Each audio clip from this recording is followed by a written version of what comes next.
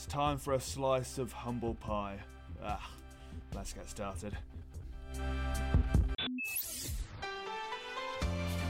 they are going to win! Pierre Gasly wins the Italian Grand Prix! 3 cars going wheel to wheel as Perez is caught by Charles Leclerc and there's 3 cars gone off. It's a DNF for MAX.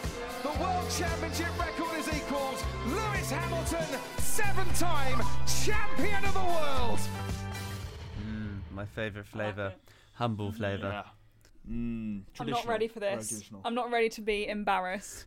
I mean, I normally cringe at myself. I hate listening back. On a normal day, and the fact that now I'm going to be listening to myself, probably making stupid predictions. Exactly. Why is it that we hate listening to ourselves back? It's a bit like also whenever I have my picture taken, I just no. And I was just listening to myself back. Do I really sound like that? Am I? Ooh. Why does anyone listen to me? Exactly. But please, of course, do listen and carry on listening to F1 in Review. I hasten to add. Yeah, if you got this far. Indeed. I mean, for those who are confused by what we're talking about, we're garbling essentially about the fact that this is the final episode of F1 in Review for the 2021 season, and we thought, why not take a trip down memory lane and go all the way back to the 20th of March 2021, when testing had just been completed, and listen back to some of our predictions about what we thought would happen this season. And I have a feeling that we probably haven't got them all wrong. There probably are some right ones, but we went into this season of Formula One with different expectations, I'd say, to how things turned out. But we'll let former us do the talking on this one, shall we say? It's important to say that we will be back. This is the final episode before our little holiday away from the recordings. So it's a good one to get all embarrassed about, so we have somewhere to hide for a few weeks. So without further ado, let's get started going down our old trip of memory lane. I'm so hyped for Aston Martin versus McLaren. Oh, it's going to be so good to watch. Ricciardo versus Vettel, Norris versus Stroll. Yeah, I suppose that's sort of a battle, isn't it? Old versus old, young versus young. So we've got some fantastic things, I think, this season. And I just can't wait. Can you not wait, old me? Oh, you couldn't wait. Bless him, he was so excited. He had no idea as well about what the actual battles would be. And the fact that none of us actually was like, hang on, Aston Martin aren't going to do very well, because we all were under the illusion that Aston Martin would be firing on all cylinders, as was Racing Point in the season prior, which shows just how disappointing they've been this season. Yeah, I was suspecting that there was going to be a big change for Aston Martin. And what I didn't realise is how backwards they would go, basically because of the underfloor changes. So it sounds really silly now, but back then I was still rolling off the notion that Mercedes would be really dominant, and therefore so would Aston Martin. But alas, I was a little bit wrong. I think, I don't blame you for it, but I obviously now hearing that big battles between Aston and McLaren, I can completely see why you'd say it, looking at the year before, but obviously, and sadly, that's not what we saw this year. And I think as well, the way you were talking about that, it seems almost as if you were thinking about that for third place, but little did we know that would actually be not even either of them at all, but I'm sure we'll come on to that. So we can't judge you too hard, Tristan, but I think a good one to start with there. And the battles themselves make sense, Norris and Stroll being of the same age and Ricciardo and Vettel being in the sport for so long. It was all correct on paper, but as the old cliche goes, sport isn't played on paper, is it? So, yeah. I'm still hopeful for the upcoming season that we might get an Aston Martin on form and McLaren as well. But if at the time, I think we were all expecting Mercedes to be super duper dominant, and the regulation change that came in this year screwed over Aston Martin and really impacted Mercedes. So I suppose I should have kind of guessed that if there would be these rule changes to the cars like Mercedes, like the Racing Point or the Aston Martins as they are now with that low rake, then they weren't going to do so well. But hey, ever the optimist for the future, and maybe next year we'll see Aston Martin versus McLaren. It's a good sound to that battle at the very least. Yeah, straight up. Definitely. I've done a little happy face on my notes for the ones. Oh, the I teams I forgot think about have your done well, happy and a little face and sad sad face face. for the ones I think have done badly. So I just thought I'd start by saying, Alpha Tauri, absolutely big smiley face. Ooh. Big smiley face. They are looking really, really good this year, Nope. and with Gasly, who's continued to be superb throughout last year, and now, wow, Yuki Tsunoda. Like, yes, it was just one test, but he is not afraid to absolutely push it. So I'm really, really excited to see what he'll do. He's not. He's not afraid to push it, guys. Oh God! Do you know what though? That his testing was fantastic, wasn't it? It really was. It was super duper fast. Just what happened to the boy? I mean, he did push it. Unfortunately, it was mostly pushing into other drivers and other walls. This is what I was about to say. Like when I said he's going to push the AlphaTauri really hard, I wasn't wrong, but just not quite in the successful way you'd hope if you think of the number of incidents and getting in the way of Max and all of those bits and bobs that happened and damage to the car. But yeah, what a shame. I'm not gutted about my prediction. I'm not too embarrassed about that one because I think, Pierre continued to smash it, and I just think I expected a bit too much of Yuki. We all did, given the testing performance. I think we just thought this could be something epic. And I mean, to be fair, AlphaTauri as a car, I'd say they're far better than 6th place. It was largely the fact that Tsunoda being in the second seat versus someone like, I'd argue, Daniel Kvyat, who's, by no means an excellent Formula 1 driver, but someone who's rather consistent. There's a case to be made that if they'd have kept him, maybe they could have overtaken Alpine. I don't know. Yeah, perhaps. But Liv, the question I really want to ask is, AlphaTauri, does it still deserve its big smiley face? Yes, of course. I love listening back to my smiley faces. You know what? I think that in the grand scheme of things, they do get a smiley face this year. I think we did our episode last week or two about the best and the worsts, and I don't think we had awful things to say about AlphaTauri compared to some of the other teams. So I'm gonna keep them with their smiley face. We'll have to see what my thoughts are after testing this year, whether they are get another smiley or they're demoted to a sad face. But we'll find out. But no, I'm happy with the general prediction, but it's kind of slightly comical, the exact wording I used, especially with Tsunoda. My bold shout is that Haas Formula 1 as itself will not exist next year. Yes, I agree. Wow. And I actually like to note there that I heard Tristan say, yes, I agree. I still think Haas is not going to last much longer, to be fair. I think the general sentiment was right. The general sentiment of Haas is on decline and Gene will sell the team is right, but I think I was very naive in thinking, they'll just have one bad season and pack it in. But yeah, it's not an awful prediction, just the timescale is horribly off. But I think what the prediction was is they wouldn't have a team going into 2022, which still, in my head, makes the most sense, right? You run it to the end of the regulations, you sell the team off with the prospect of the rule shake-up, and given that we know that other manufacturers getting interested in joining, such as like Audi, then it's not that bizarre. Also, do you remember the whole Rich Energy thing as well, with the CEO of Rich Energy being like, I'm going to have like a partnership with the with a Formula 1 team going into 2022 and 2023 or whenever it's supposed to be. So we're riding off the back of Haas's fall to the back. It's such a shame for the team, though, that they are where they are right now. Because I've been watching a lot of older races recently, and going back to 2016, 2017, and lest we forget that Haas used to at one point at Bahrain, Haas were in third place. Do you remember that scenario?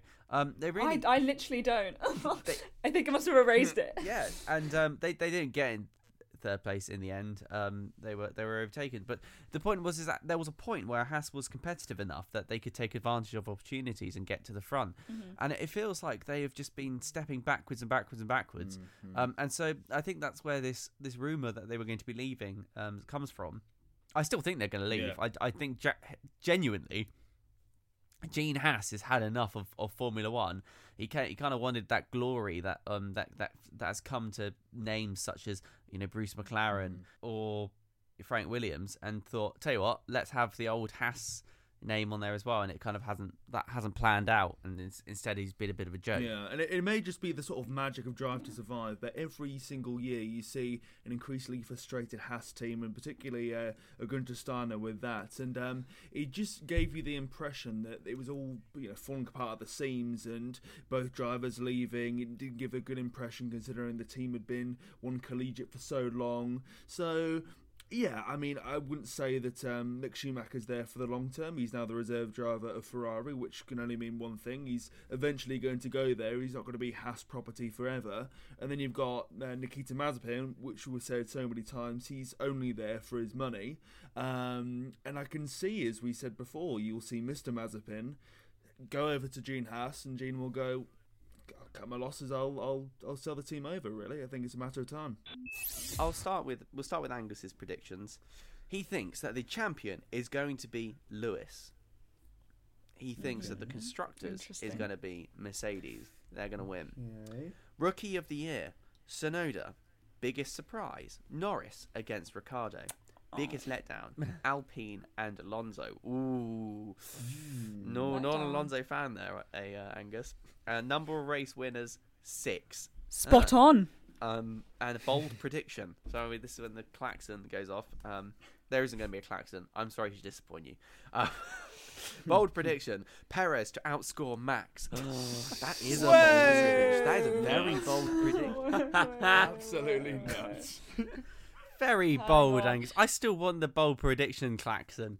Why don't I edit that in at the time? That's such a shame. Honestly. Whoa, okay. I wish he was here to defend himself, truly. I mean, is that defendable? But I don't know. I don't think it is. Because even before we knew what Max could do this year, I think it's quite clear his dominance in the team. But he made it was meant to be a bold prediction, and that he was. ticked that box, yeah, for sure. I mean, we were saying only last episode that we all knew that Perez wasn't going to be fighting with Hamilton and Max, but none of us at that point went, Angus, I know you're not here in this episode of F1 in Review, but what are you talking about, fella? Which is quite remarkable, really, and I suppose going back to last episode, it shows how highly a lot of us rated Perez and thought of him, really, going into the season at the very least.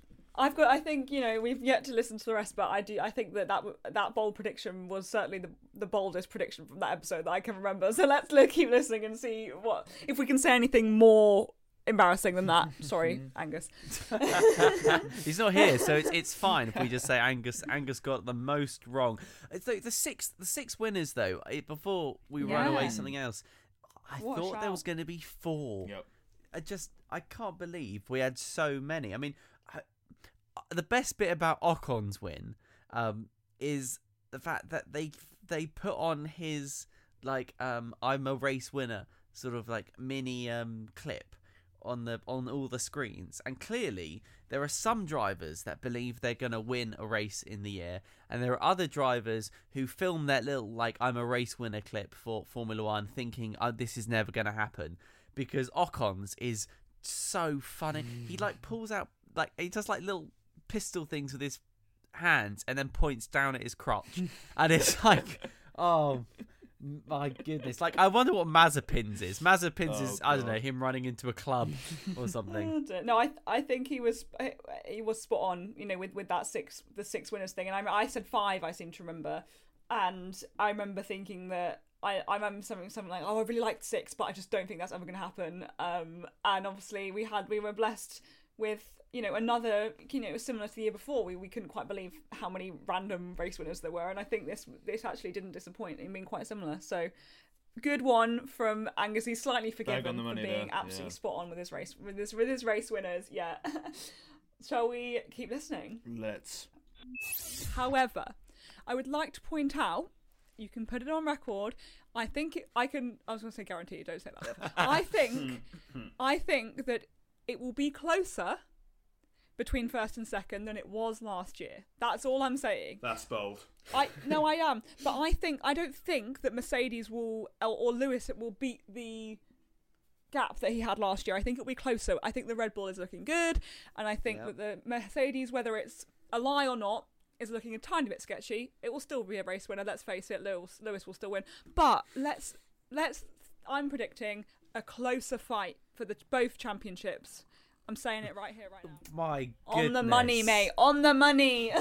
Wow, well done. Christ. I mean, none of us thought it was going to be 0 points, though, difference coming down to the last race. No, exactly. I definitely wasn't thinking it would be that close. but I'm going to take credit for that being a win from me. I said it would be close. It bloody was. I enjoy the fact that you said, this is on the record. It's going to be closer. Yeah. I mean, in fairness, it couldn't be very much further away from what it was in 2020. Truth. Yeah. Honestly, yeah, it was obviously. I think the way that I was saying it, I think we all hoped, looking back at the start, we just really, really wanted a close season where we would be waiting to see, who would be champion, or it would be more exciting when it came down to the championships, because we have seen obviously in previous years it'd be won so far in advance by Mercedes and by Lewis. So it was almost a hope, I think, but obviously that part wasn't too bad. I'm quite pleased with that one. I'm sure I'll go on to say something stupid though. Do you think it will be as close in the upcoming season? Not as close as this, I don't think. Well, no. I don't think in history, there's certainly for a number of years it won't be. I mean, you never know, but tied. I don't want to say anything now in case we go back and listen to it in a year's time. I don't think it's going to be tied, but if you imagine this season, ignoring this result do you think we're going to go back to the days of first being, absolute off in the distance winner, with second being closer to third maybe? Or do you think, are you optimistic now that the pack will be closer? I'm asking you, Liv, really, because you seem to have a sixth sense for this sort of prediction. Apparently I do. Well, I'm going to say that maybe it won't be as close for the title, obviously, because that was crazy close. I think those two will still be, obviously, the main two, but I'm going to say, in my amazing magic brain, that the third and fourth and all of those guys placed teams or drivers will be slightly closer to the first and second place drivers than they were this year. Okay. That's my prediction. Okay. That's my prediction. And we're not even doing our proper predictions now, so don't put me on the spot. But it's not on the come record. back Don't to worry, us. Liv. This one's It's not on the record. I'll Yeah. record that time Not apart from all the stamp, people listening. I think that McLaren. This wasn't one of the things listed, but I think McLaren will win a race. That's McLaren will win a race. Yes, Hang on. I think that my bold prediction that you all gasped at earlier is that AlphaTauri will beat Ferrari, and that is. Oh no! Okay, I'm gonna have to stop that for a second and grovel over what I just said. You always start with the good bit, the McLaren. Yeah. So let's quickly note that I did predict McLaren will win a race. That's everyone, brownie points there. But the reason I'm saying that is because, quick jump ahead. AlphaTauri did not beat Ferrari by Breaking any news, stretch of the imagination. So that was third versus sixth in the constructors, which is not even close. But you know what? I believed it at the time. I think I was thinking, like, as I heard about what would have made me think that, and I do think that when we look back at the end of last year, Ferrari really were not in a good place. Yeah. They just weren't in 2020, and I think that was obviously quite a common discussion that we'd had throughout the year. And obviously, I can't remember the results of testing, but I'm sure perhaps it mirrored a sort of similar kind of issue. I feel like Carlos Sainz got third randomly on one day of the testing, but generally it must have mirrored what I'd expected and what I'd seen in 2020. So I reckon that came from seeing the speed and the aggression of Yuki and of Pierre, and seeing perhaps the disappointment of the Ferrari car, not the drivers, that made me say that. But obviously now it's very wrong. I mean, to be fair, I'm sorry. Going out of the 2020 season to 21, it's not that much of an outrageous prediction. Because I remember way back when we were discussing whether AlphaTauri could beat Ferrari, and come the end of that season, there was only 24 points between those two. So the idea that with no regulation changes and that with Tsunoda and Gasly doing very well in testing and Ferrari being quite average, there was the suggestion that they could have actually beaten Ferrari if the same trend from 2020 would have continued. I remember, I think I was the first one to go and hint at it, and we thought, no, surely not. But then the gap kept closing. So, I mean, now, of course, we're laughing at it because it is outrageous knowing what we know now, but going into the season, it's it's not complete pie in the sky. Thank you, I appreciate that.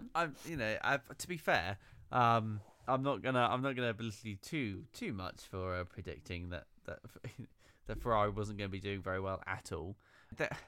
They were just so bad in 2020.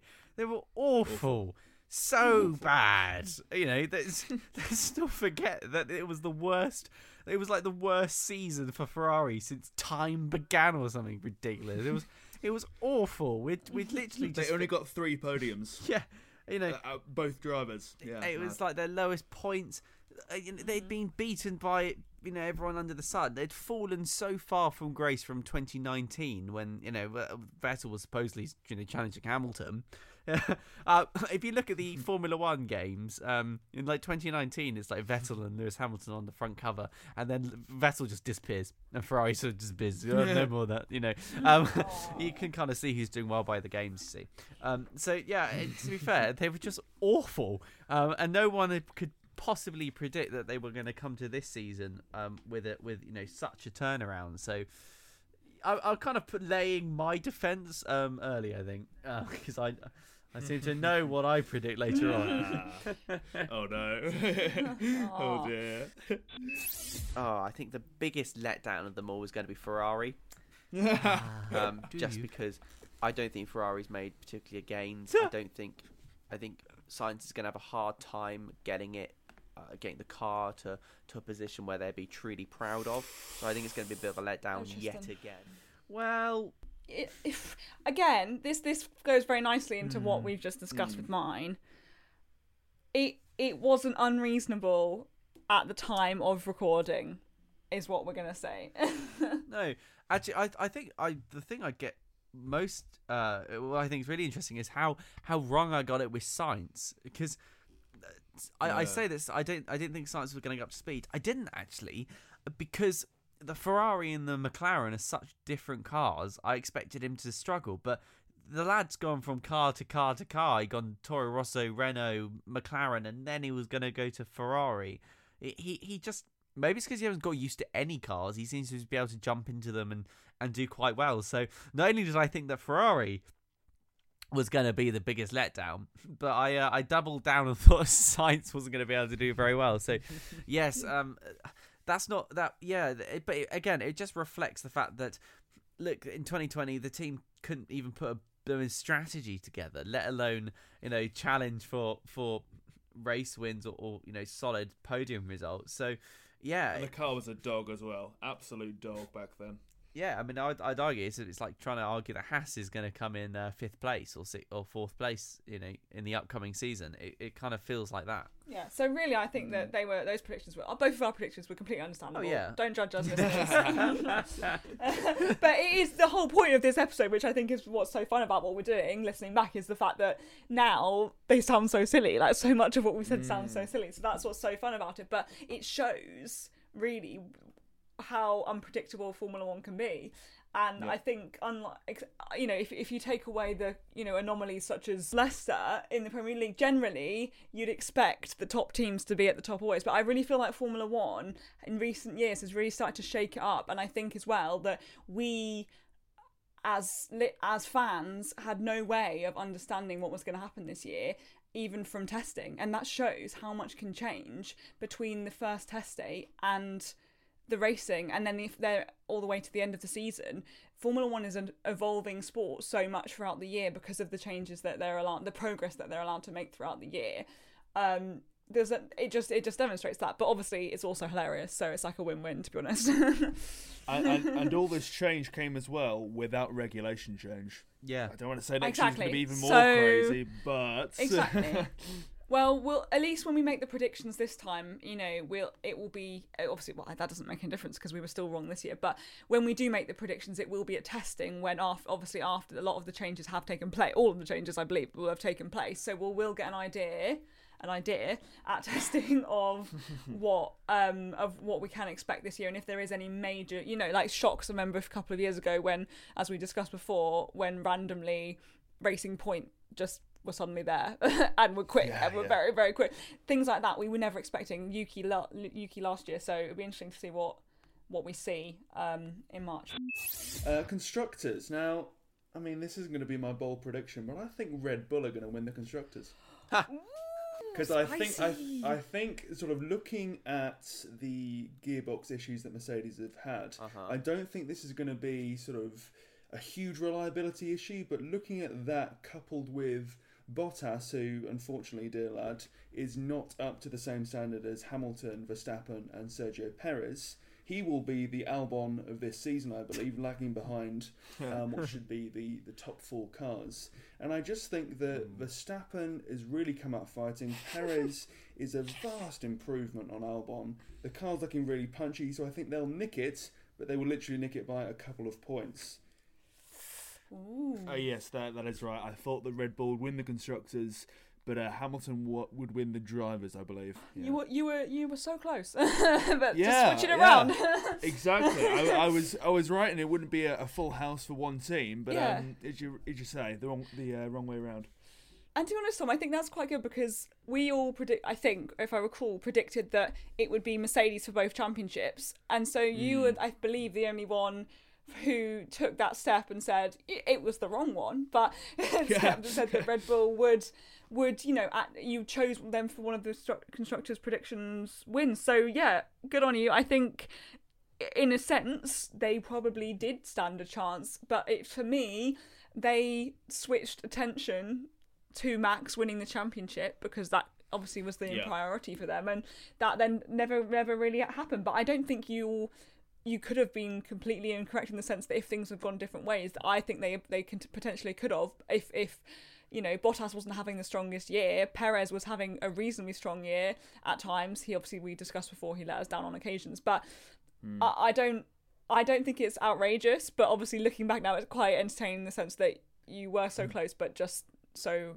wrong as well. I think, in that regard, I was, pretty close. But I think, I'm not sure if you heard earlier in the clip, I said that Bottas would be the Albon of this season, which is quite insulting to say the very least, because he had a bit of quite a decent season for all intents and purposes compared to Perez. But yeah, I do feel that Red Bull probably did have the better car. But as you say, Liv, they were so, intent on Verstappen winning the drivers that I think they somewhat sacrificed the constructors for good or for bad in many ways. And Mercedes as well, I think, brought their A game in the last few races, which meant the gap in that championship was null and void, shall we say, between the two of them. So it's not an awful one, but it could have been better. No, and there are moments this year where I thought maybe Red Bull could storm ahead in the championship during when Max Verstappen was having a sort of top run of wins, especially when in the middle of the season around sort of the Silverstone time. Then legitimately, because of the problems with Bottas, we come off Monaco where Mercedes hadn't done particularly well because of the Bottas's longest pit stop in the world, which is still going on. I was like, actually, do you know what? Red Bull might win the constructors this year, but no. Apparently that wasn't going to happen. They just did enough, pipped them at the post. But I would say that actually that's a pretty close prediction to something that could definitely have swung that way this year. It was not outrageous at all. Although I think it was quite outrageous at the time. Yeah. Straight up. Well, I see the biggest surprise being that Ocon will beat Alonso handsomely in the inter-team fight at Alpine. Put in a lot of hard yards, or should I say laps, with testing, and looking at the fact that Alonso's been away from the sport for so long, he's almost going to be playing catch-up, I think, to Ocon, who, if it weren't for a few reliability issues, at Renault. He'd have done far better last season, and he's a young driver with a bit of steel and fire in his belly. So yeah, he does have steel and fire in his belly. We saw some great moments from Ocon. We did. At least we forget he won a race, and also he helped Alonso, I suppose, get a podium position in Qatar. So, yeah, but, it was definitely an option for him to win. Fortunately, he didn't, though. Yeah. See, when I said handsomely, I actually meant in track position. And, well, he won a race and Alonso didn't. So I think, to be fair to you, Tom, I do think, well, maybe not Tristan, I can't fully remember, but me in particular and yourself, I do think we underestimated Alonso coming into the season. We did discuss this in past episodes. We all did, in the sense that we didn't know what to expect. He was returning. He's obviously a lot older, and we've had our thoughts about whether there should be a youngster in the seat, and I think that may have tainted how we saw him. And really, I was very impressed. I was very impressed with him this year, and I don't think it would have been. I completely agree with the fact that from before the season begun that Ocon might have beaten him, and it's worth noting that he was only one place above him in the Drivers' Championship. Like, you weren't way off. Just like earlier, we spoke about Seb and Lance, or like we heard ourselves speaking about Seb and Lance, like they were only one away from each other as well. So I think the old versus young, sort of master versus rookie style, I think we were close, and I don't fully I'm not judging you too hard for that prediction, but for me it was just the word handsomely. It was just the way that you're like, he will beat him handsomely, as if it might be hundreds of points sort of thing. But I can't really comment when I also made very similar comments about Fernando back at the start of last season. So no worries. You're forgiven for that one as well. Yeah, you're absolutely right there. Once again, the wording of it has foiled me somewhat. But you're right, yeah. As you say, going into this, we didn't think Alonso was going to be up to much, largely because of the injury that he had going into testing, the fact that he missed a lot of it, and the lack of experience he had in recent Formula One. Yeah, Ocon did show his worth. He showed that in a more reliable car, he had the ability to win a race on his day, but the wording really did bite me there. Ouch. Yeah, and it was, Ocon should be incredibly proud of actually how well he did the season. Getting 74 points, under normal circumstances. Yeah. It would have been an absolutely, mega performance, especially for, something like the Renault, and in this case, the Alpine, car. Like, it's just last year, for example, or the year before rather, he only got 62 points, so that's an extra 12 points he's brought to the table this year. Just shows you how well he's done. So to be fair to the Alpine / Renault, that he did really well, but Alonso this year was just incredibly naughty when it came to things like track limits and fighting people that you shouldn't really be fighting with or whatever. And Alonso is such an ultimate find a spot and then stay there sort of thing. The amount of DRS trains that we saw this year, that was just Alonso with basically half the pack up his, driving up his tail, being like, how the hell do I get past this guy? He was such an influence on the race, for example, that when Mercedes or Red Bull were pitting their drivers, they would have to bring Max or Lewis out in front of Alonso, in front of that DRS train, because if he gets stuck behind Alonso, you just can't get past. I mean, let's not forget that Lewis Hamilton got stuck behind Alonso when we were in Imola. So it happens, and it's just one of those things where I think we all forgot how good Alonso actually is when the car isn't rubbish and it doesn't have a GP2 engine. I'm going to not only bet that George is going to get points, but I think Nicholas Latifi's going to get a point. That'd be nice. And it was nice. What an amazing moment honestly, for Williams. I think that we all hoped for some good stuff for them this year, but I think when making the prediction of Nicholas scoring points, as well as even George scoring points, which in itself was a massive thing, it was a slightly comical, it was received in quite a comical way, I can tell from the listening back. And so now it almost feels... What's weird is how quickly it went from feeling insane that they could possibly do it to by the end of the season it wasn't actually that weird, and it shows what they've achieved this season, and with obviously George at the helm, but also the solid drives that we've seen Nicholas Latifi achieve and the points that they've both scored for the team that means so much, and it's such a family orientated team. It is honestly it's so good, and so I'm actually very, very happy. I'm not just smug about that prediction because I'm right, but I'm also smug about the fact that it's very wholesome, and I'm very glad that it happened. And I just hope that it continues into next year.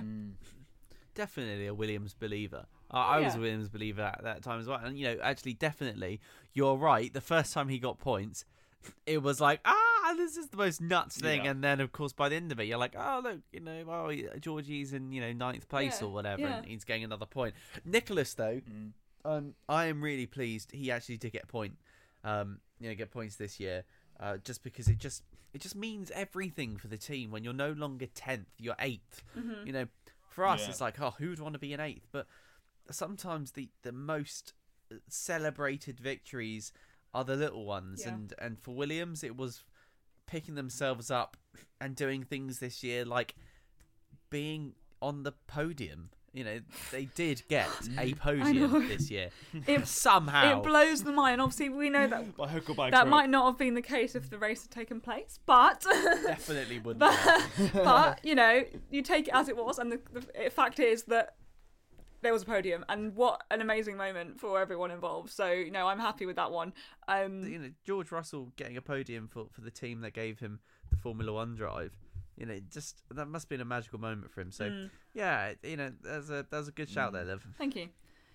And the fact is, as you say, it wasn't just George Russell getting the points, Latifi chipping in as well. I mean, it shows, as we say, that it's not just Team George Russell that was now that he's left. There is some real optimism and, substantiated, evidence-based some as well, considering that Latifi's been there for so long.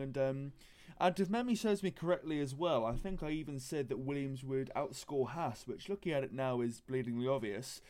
Williams were excellent, getting 8th in the Constructors. Meanwhile, Haas were nowhere near the points firmly on the back two spaces of the grid. But at the start of the season, the idea that Williams could beat Haas was a 50-50 to say the very least. It was not a guarantee that Williams would have scored the amount of points they've done, let alone any points at all. And we thought that Haas would be somewhat competitive, not in the points, but at least on a par with Alfa Romeo, how they've done this season. So I think it really does show once again, as we've been speaking about in the last section of this episode, how well Williams have done and how unexpected that was, really. But I'll allow you to go and find that in the depths of testing 1, 2, 3 if you really want to cross-check me saying that. But the last 10 minutes or so, I'm sure it's in there. So happy searching.